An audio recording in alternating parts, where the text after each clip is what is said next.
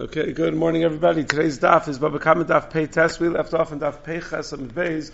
We are 4 lines from the end of the page on Pei Chesam Beis. Ella Mai. Today's share is sponsored by Dr. David Lander in honor of his wife and children, and Lili Nishmas, his mother, Golda Bas Simcha Allah Shalom. Also sponsored by Daniel Sadian for the success of Klal Yisrael in these times, and Hatzlacha for our soldiers and for our captives, and also sponsored by my friend Rabbi Philip Moskowitz in memory of his daughter Esti Moskowitz, Esther Tehila, Bas Rav Gavril Pinchas, from Neshama Shrav and Aliyah. We thank all of the sponsors very, very much for the sponsorship. So what we're going to discuss today is, first we're going to introduce a concept of takanas usha, that there was a particular takana that if a woman sells her nichsei melug, that the husband gets those nichsei melug back when she dies. And that was a takanas usha, that the husband gets to retrieve those nichsei melug upon the death of his wife, even though she had sold them during his lifetime. So the Gemara is going to have two proofs to the fact that this takanas usha must exist, and then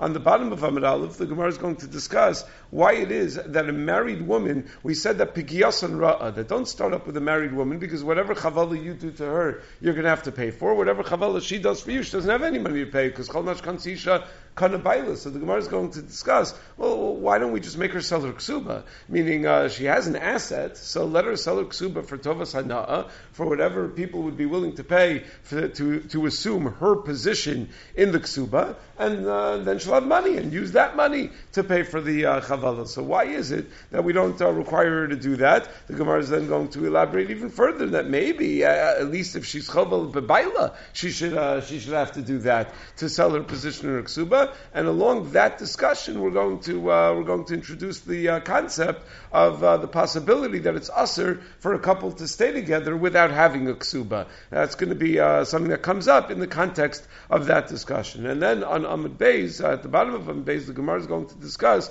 who is considered to be the owner of avdei nichsei melug, meaning a woman brings in nichsei melug, and among the nichsei melug are avadim. So there is a halacha that an eved is yotzei b'shem va'ayin, that if the owner knocks out the tooth or the eye of the eved goes free. Who's the owner? Is it the isha? Is it the baal? So we're going to have a machlokas tanaim, and going into from the end of today's daf and going into tomorrow's daf, we're going to have the 3 or 4 different explanations of what that machlokas tanaim really revolves around, what exactly the nukudas ha-machlokas is. So again, let's pick up Elamai, 4 lines from the end of the page, on daf Pei Chesam and Beis. So we had said yesterday that we tried to make a comparison between a son selling nichsei aviv and the mechira being chal, even if the son predeceases the father, versus a case of a woman who gave her nichsei melug to a child, to one of her children as a matana, and then she dies b'chaye baila. So we said, aren't those two cases comparable? So we had said that, I think it was Shmuel that said, no, the two cases aren't comparable at all, but we're trying to figure out why aren't they comparable? What's where's the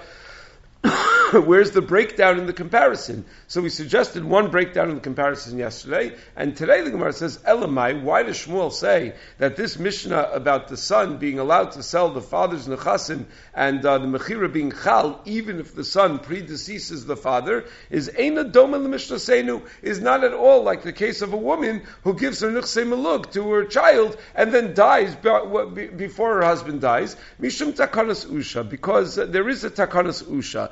Rabbi Yosef, specifically when it comes to a married couple and the nichsei melug and how we treat the nichsei melug, there's a special takana to Rabbanan that overrides the normal dinim, and therefore you can't compare anything about how a woman handles the nichsei melug with any other type of transaction in kinyan peiros. What is the takana usha? Dam Rabbi Yosef Rabbi Chanina bu'usha eskinu. They made a takana in usha. The Gemara in Rosh Hashanah Daf Lamed Aleph says that at the end of the Tkufas Bayis Sheni, and afterwards the Sanhedrin went to Eser Gali. It went to 10 different places where it was exiled, one place after the other. And one of the places that the Sanhedrin went was a place called Usha.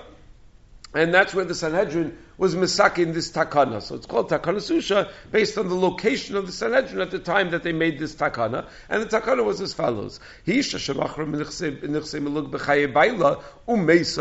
a woman sells her nichse melug while her husband is still alive, and then she dies, even though while she was alive, the husband only had kinyan peiros in the nechasim, and kinyan peiros are not kinyan aguf, right? Remember, that's what nichse melug are. Nichse melug means that she's really the owner of the property. It's just that the husband gets to benefit from that property. So the husband only had kinyan peiros in that property. She had the kinyan aguf, and she sold the property. Nevertheless, habal motzi miyad al kuchos. The husband can confiscate that property from those who purchased it from her, because the chachamim wanted to strengthen the shibud nechasim and made the husband like a lokeach rishon, that if the woman dies during the husband's lifetime, he's able to get those nechasim back from the lukuchos. The reason they did that is so that there shouldn't be a sense of animosity between the husband and the wife, that she's that she's doing things that make him not be able to yarshin her. So therefore, even though Mikar Adin,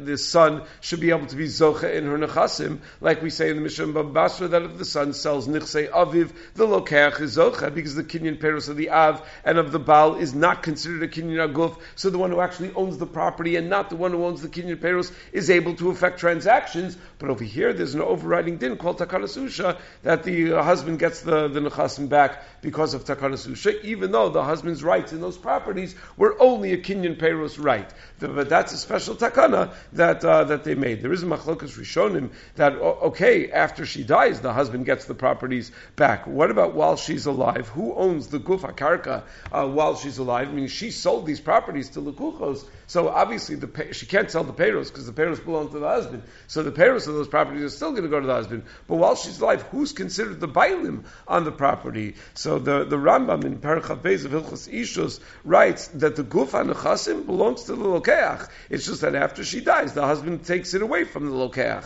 Whereas the Rush in the fourth parak of Kesubah, Siman Yud Zayin, says, no, even before the woman dies, the nechasim are b'cheskas habal. Meaning, what's the point of saying that the kuchos are going to own it if right now they can't have the peiros, and as soon as she dies, it gets confiscated from them anyway. So where's the ownership? What does that accomplish? So they don't own it at all. What's the nafkamina, whether they're the owner or not? Like we just said, they don't get any ownership rights anyway. So the Chalkas Machokek on the side of Shulchan Aruch Nebuchadnezzar and Simon Sadi, he writes nafkamina is legabe ksivas pruzbul, that you only write a pruzbul for someone who has karka. So is that lokeach considered someone who owns karka if he bought the nichsei melug from the woman while the woman was still alive? So that would be the nafkamina. The Chazon Ish in Likutim and Choshen Mishpat Tzvin Zayin says another nafkamina is as far as doing a kinyan of metaltal and agav karka. Now, one of the ways that we could do a kinyan on metaltal is to be kona agav the karka, that you do a kinyan on the karka, and by dint of the karka, the metaltal come along as well. So is this his karka that he's able to do a kinyan on? So these would be the nafkaminas. Now, according to Rabbi Yochanan, the kinyan peiros is ki kinyan aguf. It turns out that a husband who has kinyan peiros b'nichsei melug is actually the real owner of the karka the whole time. Meaning, l'chora, this takana susha is only necessary if you assume that the husband's right to the peiros don't make him the owner. The kinyan peiros are lav ki kinyan aguf, and therefore, really, the woman should have the right to be able to sell the nichsei melug. So they had to make a takana enusha that the husband can override that, where as soon as she dies, he's able to take it back. But l'shitas Rabbi Yochanan, the kinyan peiros are ki kinyan aguf. We have to try to assess, why did they ever have to make a takana susha that the husband is motzi miyad al kuchos? The woman should have never been able to sell them in the first place, because his kinyan peiros is a kinyan aguf, and therefore should prevent her from ever having sold it in the first place. So that is a question that all of the Rishonim struggle with. Tosos in Dibra Maskul Bu'usha suggests that the takana was needed for a case where the husband is not eating the peiros of these nechasim, meaning he was already kosev la. He wrote to her that before he married her, dinu dvar mainly b'nechsayich b'peirosem b'peirosem at sofa olam, that he had already written off any rights to these peiros. So if he already wrote off any rights to the peiros, so then he doesn't have a kinyan peiros. So mela, she's going to be able to sell, and that's why we need takana susha to say, yeah, but he's still going to get it back after she dies. The Rashba and the Ramban Ramban suggests a little differently, that according to Rabbi Yochanan, there is no takana susha, because it was not necessary to make a takana susha, because kinina peres that the Baal has is kinina guf, and therefore the woman wouldn't be able to sell it anyway. Then Rabbi Yochanan doesn't agree that there was a takana to this effect. You don't need a takana to this effect, according to Rabbi Yochanan. But then the Ramban suggests differently. He says that, maybe without takana usha, even though the husband would be able to be motzi miyad lokeach, but he would have to pay for that,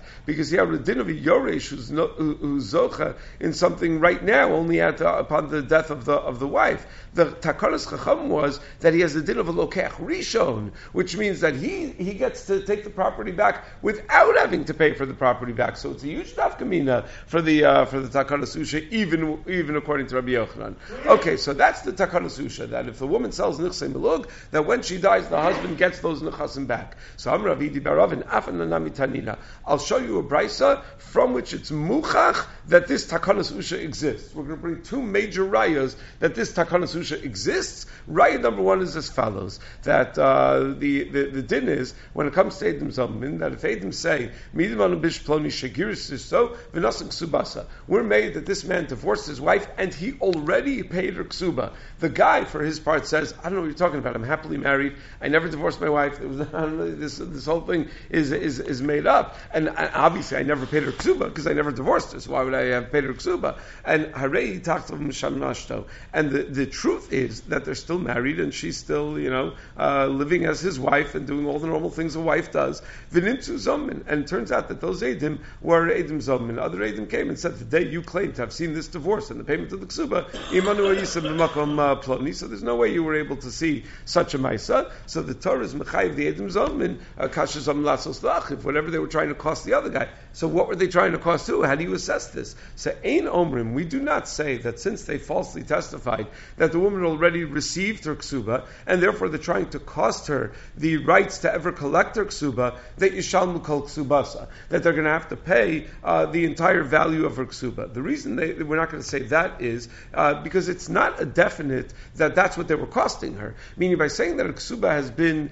paid already, they're not necessarily costing her the full value of the ksuba, because I don't know, even if you let things go and see how life plays out, that she's ever going to collect her ksuba. She may predecease her husband and she'll never collect her ksuba. So it's not a definite that one day she's going to get this ksuba, and by them testifying that she already got it, they're costing her the whole ksuba. So that's not what they're going to pay. Ella tovas hana'as ksubasa. Rather, what do they pay? They pay the value of her current position in the ksuba. Now, we don't know who's going to die first. We don't know if she's ever going to collect, or if the husband's going to die first, he's going to divorce her. We don't know. And therefore, we assess how much would a person be willing to pay to assume her position in the possibility of collecting that ksuba. So, ezu tovas hanas ksubasa. How do we assess tovas hanas ksubasa? Omdim kama adam rotzav litin b'ksuba shel zo. We try to figure out how much would a person be willing to pay for this contract, for this ksuba, where you have the possibility of a windfall, right? You have the possibility of getting it all paid. Let's say ksuba is worth $30,000. So if you buy this contract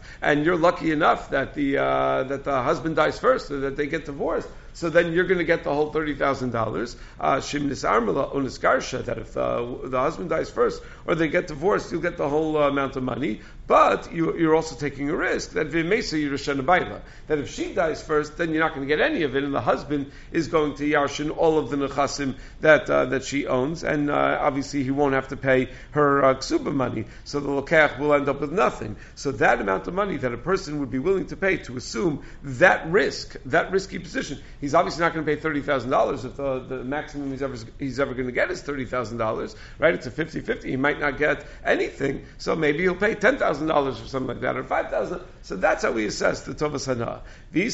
So why are we mentioning this? Because this is a raya that there's such a thing as takanas usha. Why? Because if you think that there's no such thing as a takanas usha, that if a woman sells the nichsei malug that belong to her, that the husband's going to be able to be miltzim miyad al kuchos once the woman dies, and rather you're going to say no, they never made such a takana. You're going to say whatever she sells, and it's a valid mechira. Well then, amai, why does the Brisa say that the value of her kesubah is not the same value of everything that's written in it? Because if she were to die while the husband is alive, yirashena baila, the husband will yarshin her and will yarshin all of those nechasim, and the lokech will lose out, and therefore the edim don't have to pay for the kesubah. Husband ksubasa legamri. Let the woman sell the nifsei tzon barzel that are written in the ksuba entirely to lokeach, and therefore, even after she dies, the husband will never get those nechasim back. So the value of the ksuba is not only the tovas hana; it's not all speculative. There is some concrete assets right now that she owns. Meaning, if you don't hold of takanas usha, she can sell her nechasim right now, and the husband will never be able to override that sale. So that's concrete assets. That's actually worth something. So it shouldn't only be about tovas hana'ah. So elamai must be that there's such a thing called takanas usha, and there are no concrete assets. So says Gemara, it's not a raya that there's such a thing called takanas usha. Amar Abaye, even though you do see from the Brisa that the woman is not able to sell her ksuba, that's not a raya to takanas usha. Im amru b'nichsei melug. If we said that without takanas usha, the woman would be able to sell the nichsei melug, where the reason is that since when she's married to him, they're still hers. The kinyan aguf is hers, and if they go down in value, she's the one that loses out. And if they go up in value, she's the one that benefits. So therefore, it's in her rishus to sell them. And had it not been for takanas usha, the husband wouldn't be able to do anything about such a sale. That's true about nichsei malug, but yomru b'nichsei tzom barzel. Would we also say she's allowed to sell the nichsei tzom barzel that are written into the ksuba? That's what the Brisa was talking about. Those nechasim are for sure in the rishus of the Baal, that if they go up in value or go down in value, that's a gain or loss for the Baal. And even without a takanas usha, a woman is not able to sell those things. So that's why the Brisa is saying that the edim don't have to pay the full value of the nechasim in the ksuba, because the nechasim in the ksuba that we're referring to are nichsei tzom barzel, which of course she's not allowed to sell when their husband's alive. It's just that if she dies while the husband is alive, the husband will yarshin her, just like he yarshins all the other nechasim that she never sold, and she's able to sell those nechasim only for the tovas hana'ah, that if the husband dies first, or if they get divorced, that she's going to get those nechasim back. But if she dies first, the husband will yarshin it, like the Brisa says. So it's not necessarily a riot to takanas usha, because takanas usha related to nichsei melug. This discussion about selling her position in the ksuba was about the nichsei tzon barzel. So once we mentioned this idea of tovas hana'ah, says Gemara, Amar Abaye, tovas hana'ah, holvas the other name of milsa. Once we're on the topic of tovas hana'ah, let's say a din about tovas hana'ah. Let's say a woman sells her ksuba, tovas hana'ah, for the tovas hana'ah, meaning she sells someone the rights that she would ever have to collect the ksuba if she becomes an almana or a grusha. So the isha havya, so that money that she gets goes to her, and the husband doesn't get any portion of that money. Because if you want to tell me that the tovas hana'ah, the money that someone's paying for her position in the ksuba, goes to the husband, so then why does the Brisa say, when it comes to edim zomin that are made, that the woman got divorced and already received her ksuba, that they have to pay her the tovas hana'ah of the ksuba? Lemela edim, can't the edim say to her, Mayav sadinech, what money did we cost you? If you would have sold the tovas hana'ah, you wouldn't have gotten that money anyway. That belongs to the husband. So why should we have to pay you the tovas hana'ah? We weren't trying to cost you anything. So what? We should pay your husband the tovas hana'ah? We said something that benefits the husband. We said that he already paid the ksuba. So we certainly weren't trying to cost him any money. So we shouldn't have to pay anything when we testify that you were divorced and that your ksuba was already paid. So Amrav Shalman Mishum Dika Revach Besa. No, even if the husband receives the tovas hana'ah, there's still a benefit to the woman by selling her ksuba. Meaning, if a woman sells her position in a ksuba, so she's got a $30,000 ksuba, she's able to sell it for $5,000, that someone's willing to take that risk for $5,000. Even if that $5,000 goes to the husband, that's considered a benefit to the woman. Because when there's $5,000 extra dollars lying around the house, so they get to live a little bit more easily. They get to live with, without tightening their belt so much. So that's something that she's going to benefit from, the ravach beisa, for the extra money that's around the house. So it's mistaber that the husband is just going to be more generous in his spending when he has more money at his disposal. So it would turn out that she does have a hefsid from the edus that she already had received the Kesubah, and that's why the edim have to pay for that. So it's not a raya that the tovas hana, the mechiras Kesubah, necessarily goes to her. Even if it goes to him, the edim are going to have to reimburse her. Now it turns out, according to the Achronim point out, according to this teretz of the Gemara, the hana that the woman gets is not really the full value of the tovas hana. It's much, much more limited. Meaning someone is willing to pay, let's say, $5,000 for her position in the Kesubah, but he'd give all that money to the husband. So what's she getting from that? The happiness that you get from $5,000 extra around the house. What's that worth? $50? I mean, that's not going to be worth anywhere near as much. L'chora, they should not have to pay the full tovas hana to the woman. They should only have to pay whatever that imperceptible, barely perceptible benefit really is. So that's ha'ara the Achronim point out. So the Gemara brings a halacha over here. Amar Rava, hilchasa tovas hana liisha. The halacha is, though, if a woman sells a Kesubah for tovas hana, she gets the money, not the husband. Ve'ein bal ochel peiros, and the husband doesn't even get the peiros from that money. Meaning, it's not like other nichsei malug where the halacha is that you buy karka with it, and the guf karka belongs to the isha, and the husband eats the peiros from that. No, the husband doesn't get peiros. Matam, my time. Why is it that the peiros don't belong to the husband? Because peiros takinu le'rabanan, peiros the peiros lo takinu le'rabanan. The Chamor Masakin that the peiros of the woman's nechasim go to the husband, but the peiros of the peiros that come from her nechasim, which don't come from the original peiros themselves, they're only a side benefit that come from elsewhere. The Chum were never masakin that belongs to the husband. So since that profit of the selling of the tovas hana of the Kesubah is not considered the peiros of the nechasim that are in the husband's rishos, but rather it's considered a side profit, the husband is not entitled to that. So now the Gemara says, I'll bring you another raya that takanas usha must be a thing. Again, remember the takanas usha was that if a woman sells her nichsei malug while the husband's alive, when she drops dead, the husband takes that nichsei malug back. So how do I know that that's true? So Kiyas Rav Papa Rav Huna Brei Rav Yeshua mi Bei Rav, when Rav Papa Rav Huna Brei Rav Yeshua came back from the Beis Medrash, Amri Tanina, the Takanas Usha. They said we have a raya from a Mishnah that Takanas Usha is a thing. And what's the Mishnah? It's the Mishnah we had on Daf Pei Zayin. Ha'eved v'isha pekiyas and ra'a. We said don't start up with an eved or an isha, because if you start up with them, you're only going to lose. Ha'chovel behen chayiv. If you assault them and you damage them, you're going to have to pay for whatever you do to them. But if they assault you or damage you, they're not going to have to pay for anything because they don't have anything. Because kol mashkan si shakana bayla, kol mashkan eved kana rabo, so they don't have any money to pay you. But if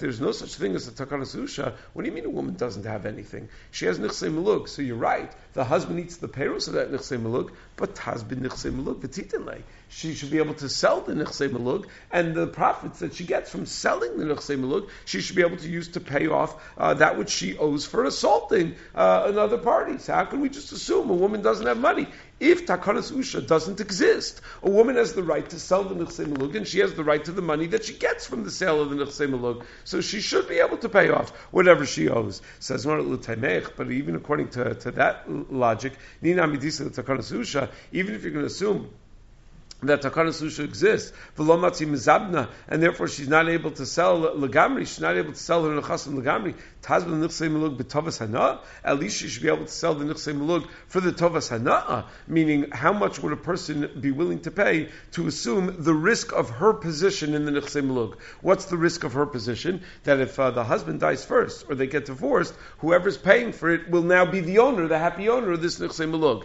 If she dies first, he's going to lose it all. So that's still worth something. If the nichsei malug is worth $1 million, so granted, no one's going to pay $1 million for it if the husband could take it away when the woman predeceases the husband. But someone might pay $250,000 for it if the husband could take it away, because on the bet that he'll do an actuarial analysis and see if she's a smoker, and if he exercises, trying to figure out who's going to die first, how much she drives him crazy and whatever. So they'll figure out who's going to drop dead first, and try to figure it out from there. V'titin lei, and they'll give the nech lechbal, the money that you get for selling, let the woman sell her nichsei milug for tovas hana'ah and use that money to pay for her assault victim. Ela delesla, hachanami delesla. No, it must be that we're talking about a case where she doesn't have nichsei milug. Meaning this is not a comment about takanas usha, because with or without takanas usha, she should be able to access some money if she has nichsei milug. So it must be that the Mishnah, when it says that she has no money, is talking about where she doesn't have nichsei milug, because if she had nichsei milug, she einachinami would have access to money. So it says Gemara, but wait, every woman has access to some money in the following sense: v'tazmin ksubasa b'tovas hana'a v'titin lei. Why do we say that? Don't start up with a woman, because if you start up with a woman and she assaults you, she's never going to have any money to pay you, because whatever she owns, her husband owns. Can't she just sell her position in the ksuba for tovas hana'a and use that money to pay for the assault? So says Gemara, Hamani Reb Meir Damar Asal Al Adam Sheyisha Es Ishto Afilu Sha'achas B'lo Ksuba. We're assuming, like the sheet of Reb Meir, that a woman can't really sell her ksuba because you're not allowed to stay married if you sell a ksuba. A couple's not allowed to stay married even for Sha'achas without a ksuba. The Torah Chaim, one of the Achronim, raises the question: why do we assume dafka like Rabbi Meir that she can't sell a ksuba? Even according to the Chamim, the Chum say you could stay shtei shalosh shanim without a ksuba v'lo yoser, but not beyond that. So anyway, she's not allowed to sell a ksuba. If she plans on living happily married for more than 2 or 3 more years, she's not going to be able to sell her ksuba anyhow. So the Torah Chaim suggests that even though she's not able to sell the ksuba for a mechira olamis, but maybe she'd be able to sell 2-3 years worth of her position in the ksuba. Meaning, how much would you be willing to pay me for the possibility that if in the next 2-3 years that my husband drops dead, that I'd be entitled to a windfall. I'd get that payment. After 3 years, you get nothing. But to assume that position for 2-3 years, so someone might be willing to buy that. But if you say like Rabbi Meir that she's just not allowed to go even a minute without a ksuba, so there is no selling the ksuba because she can't forego the ksuba. Now the idea that a couple needs to have a ksuba, that the woman needs to have a ksuba, the Gemara explains why. Taimamai kadesh lo tekal bein of lotzia, because we don't want it to be easy for the husband to divorce her. Meaning, if there's not going to be any financial cost to divorcing her because he's not going to have to pay any ksuba, so then the marriage could end too abruptly without him giving it proper thought. So hacha lo megarishla di megarishla asu hanach tezavni v'gav lo ksubasa minay. But he says but wait, but that shouldn't be a concern over here. Meaning, if the reason that she's selling her ksuba is in order to pay back her assault victim, the fact that she doesn't have the ksuba is not going to make it easier for the husband to divorce her, because the ksuba is still out there. She sold her position in the ksuba to somebody. So as soon as he divorces her, he's going to have to pay it, but just instead of writing the check to her, he's going to write the check to whoever bought her position in the ksuba.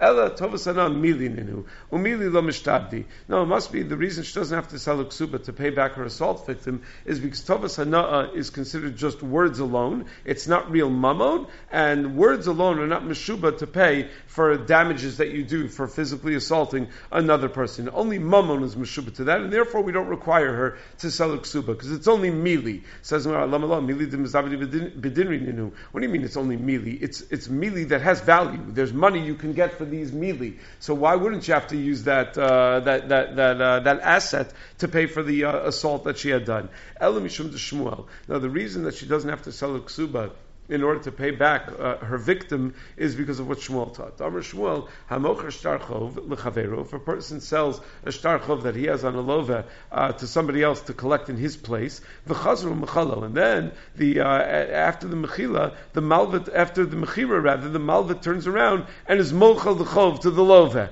So machel, it actually works as a mechila. So since the chiv of the lova to pay the lokeach is because of the shibud to the malva himself, and since the malva himself is mochel, so mele, the guy doesn't have to pay the lokeach anymore. Vafilu yorish mochel, and even the yorish of the malva could be mochel, and the mechil is going to be chal, because the yorish is standing in, takes the place of the malva as far as that chov is concerned. So since the lova is not is only chayiv to pay on his account, so the mechila works to pat the lova entirely. So if the woman is going to be chayiv to sell her ksuba b'tovas hana'a, we're concerned how that's going to play out. She's going to sell her ksuba b'tovas hana'a so that she can get some cash to pay back the people that she assaulted. But then we have to be choshesh that she's then going to be mochel the ksuba to the husband. She's then going to tell the husband, by the way, I'm mochel, you don't have to pay my ksuba. But this guy just paid good money for her position in the ksuba, and now she's going to be mochel it, and that guy's going to be out of money. So therefore, we don't tell the woman to sell the ksuba. So ask Gemara, Amri,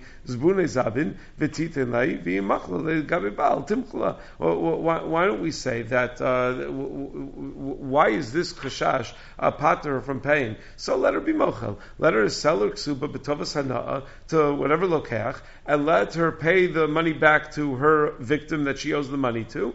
And if she's mochel, so to the ksuba payment to the husband. She says to the husband, you don't have to pay. Okay, fine. So she's mochel. The lokeach will lose out. Why do I care so much that the lokeach is going to lose out? He knows the risks, right? He knows that when he's paying for the tovas, he's paying tovas enough for the ksuba, that there's a possibility that the woman is just going to be mochel, and that it doesn't stand a chance to collect anything. So Amri kol legabe baal vade mochelei. No, it's not that she might be mochel if it's a shibud that the husband owes her, and now she's not going to get the money anyway anymore. It's a vade she's going to be mochel.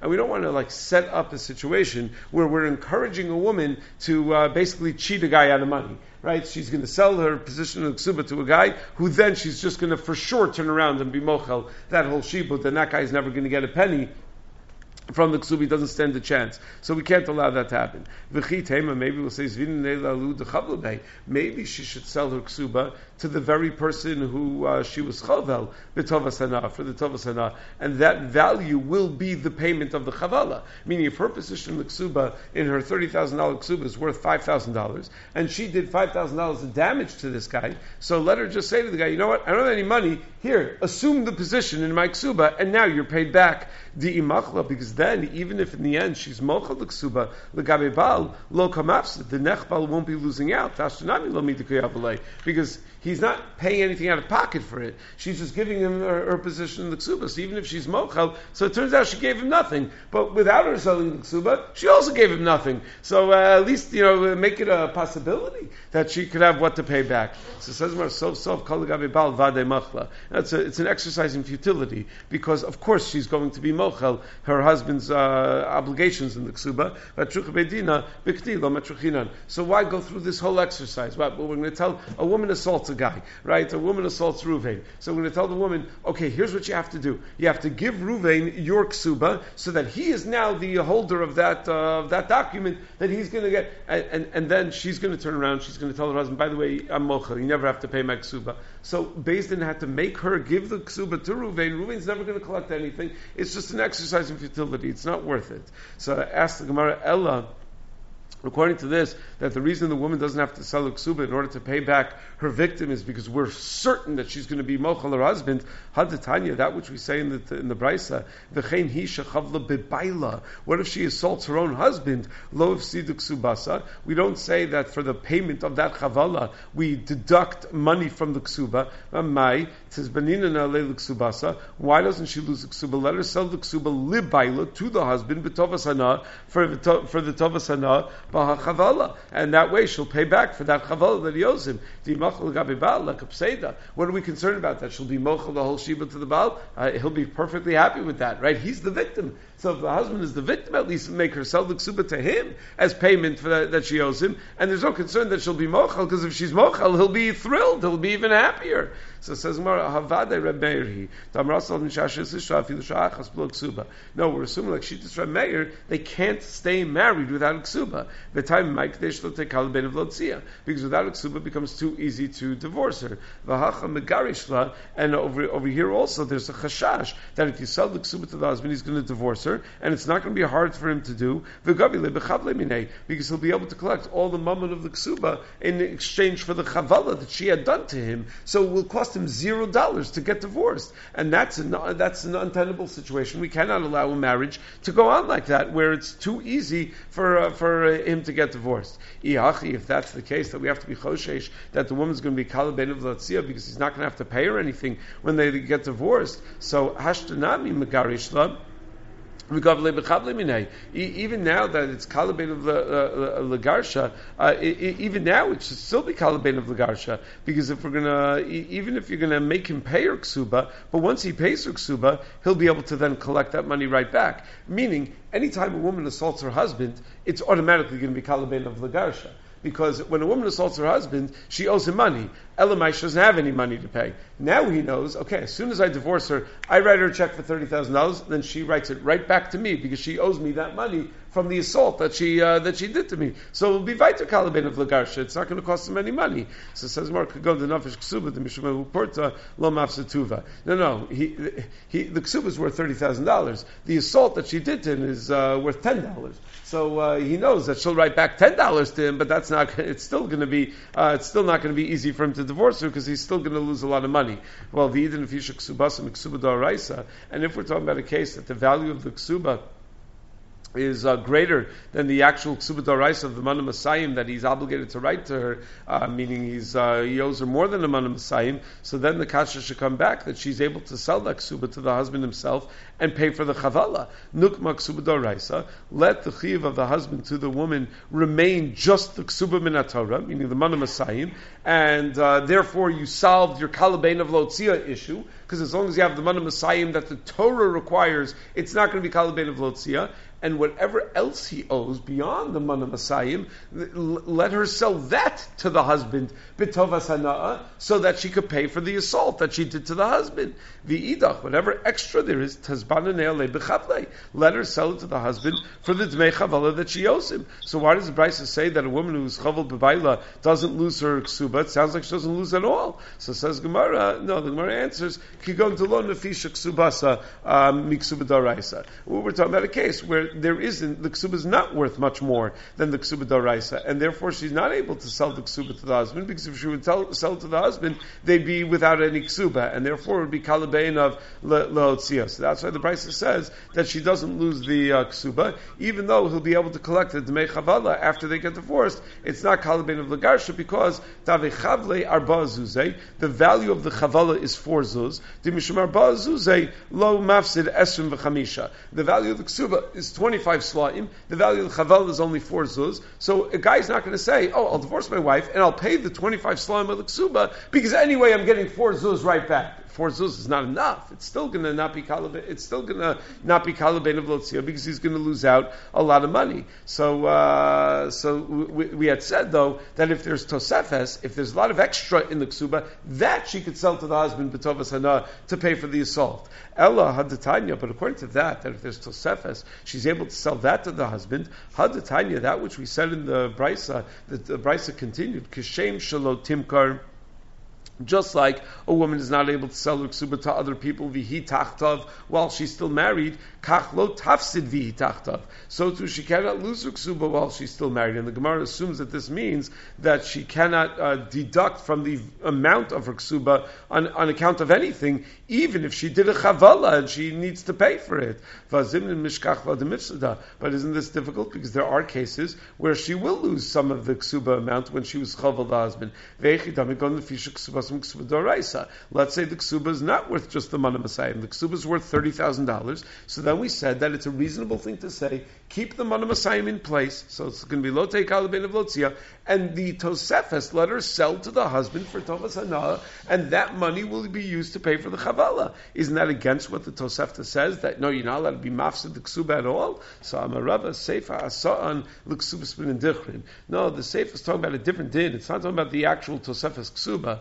It's talking about the ksubas bin dichrin, that it's a t'nai bezin, that if a woman dies while her husband's alive, and memela she does not collect her ksuba, when the husband dies, her male children from that husband are going to yarshin the ksuba money from their father. Meaning normally a man dies, so all of his children from all of his wives split the money evenly, with the bachar getting pishnayim, but everyone splits the money evenly. But there are certain parts of the money, there are certain parts of his account that were the ksuba money that belonged to this wife that are now earmarked dafka for her children. That's a special takana called ksubas bin dichrin. V'achiktani, and that's what the Tosefta is saying. Kishem shamacheres ksubas alacherim. Just like a woman who sells ksuba to other people, that they should be able to collect it if she becomes an almana or a grusha, and if she dies during her husband's lifetime, then the lokech won't get anything. So lo hifsida, she doesn't lose the zchus of ksubas ben dichrin, meaning that her male sons are still going to yarshin or ksuba after the husband dies. Like the Ikra did, we don't say that she was posheya by selling her position in the ksuba, and if she were alive, they would not be able to collect it. So melu, now that she's dead and the husband dies, they're not going to be able to collect it either. No, they'll still collect it. My time, why is it that the children don't lose that right? Zuzi hudan sua. She needed the money, so she sold the ksuba, but she wasn't trying to sell out her entire position and anything that's going to benefit her children, like a ksubas ben dichrin. So kach mocheres ksubas l'bayla. So too, if a woman sells her own ksuba rights to her husband, lo hafsida ksubas ben dichrin, she still doesn't lose the ksubas ben dichrin. Her sons are still going to get that ksuba money when the husband dies as their chelik of the Yerusha. My taima, why don't we assume she sold those rights? Because Zuzi Udan Sua, obviously she needed the money, and that's the only reason she sold out anything over here, but not because she was actually looking to sell out her rights in the ksuba.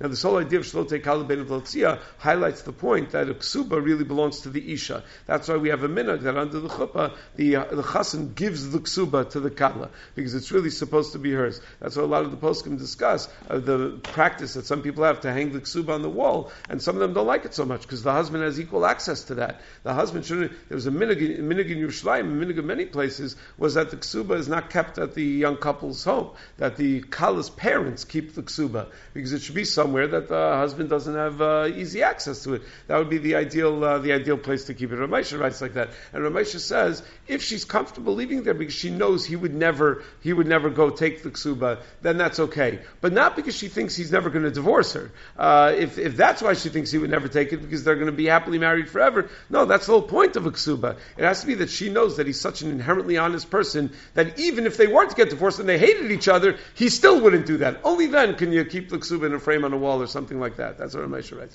Okay, have a great day, everybody.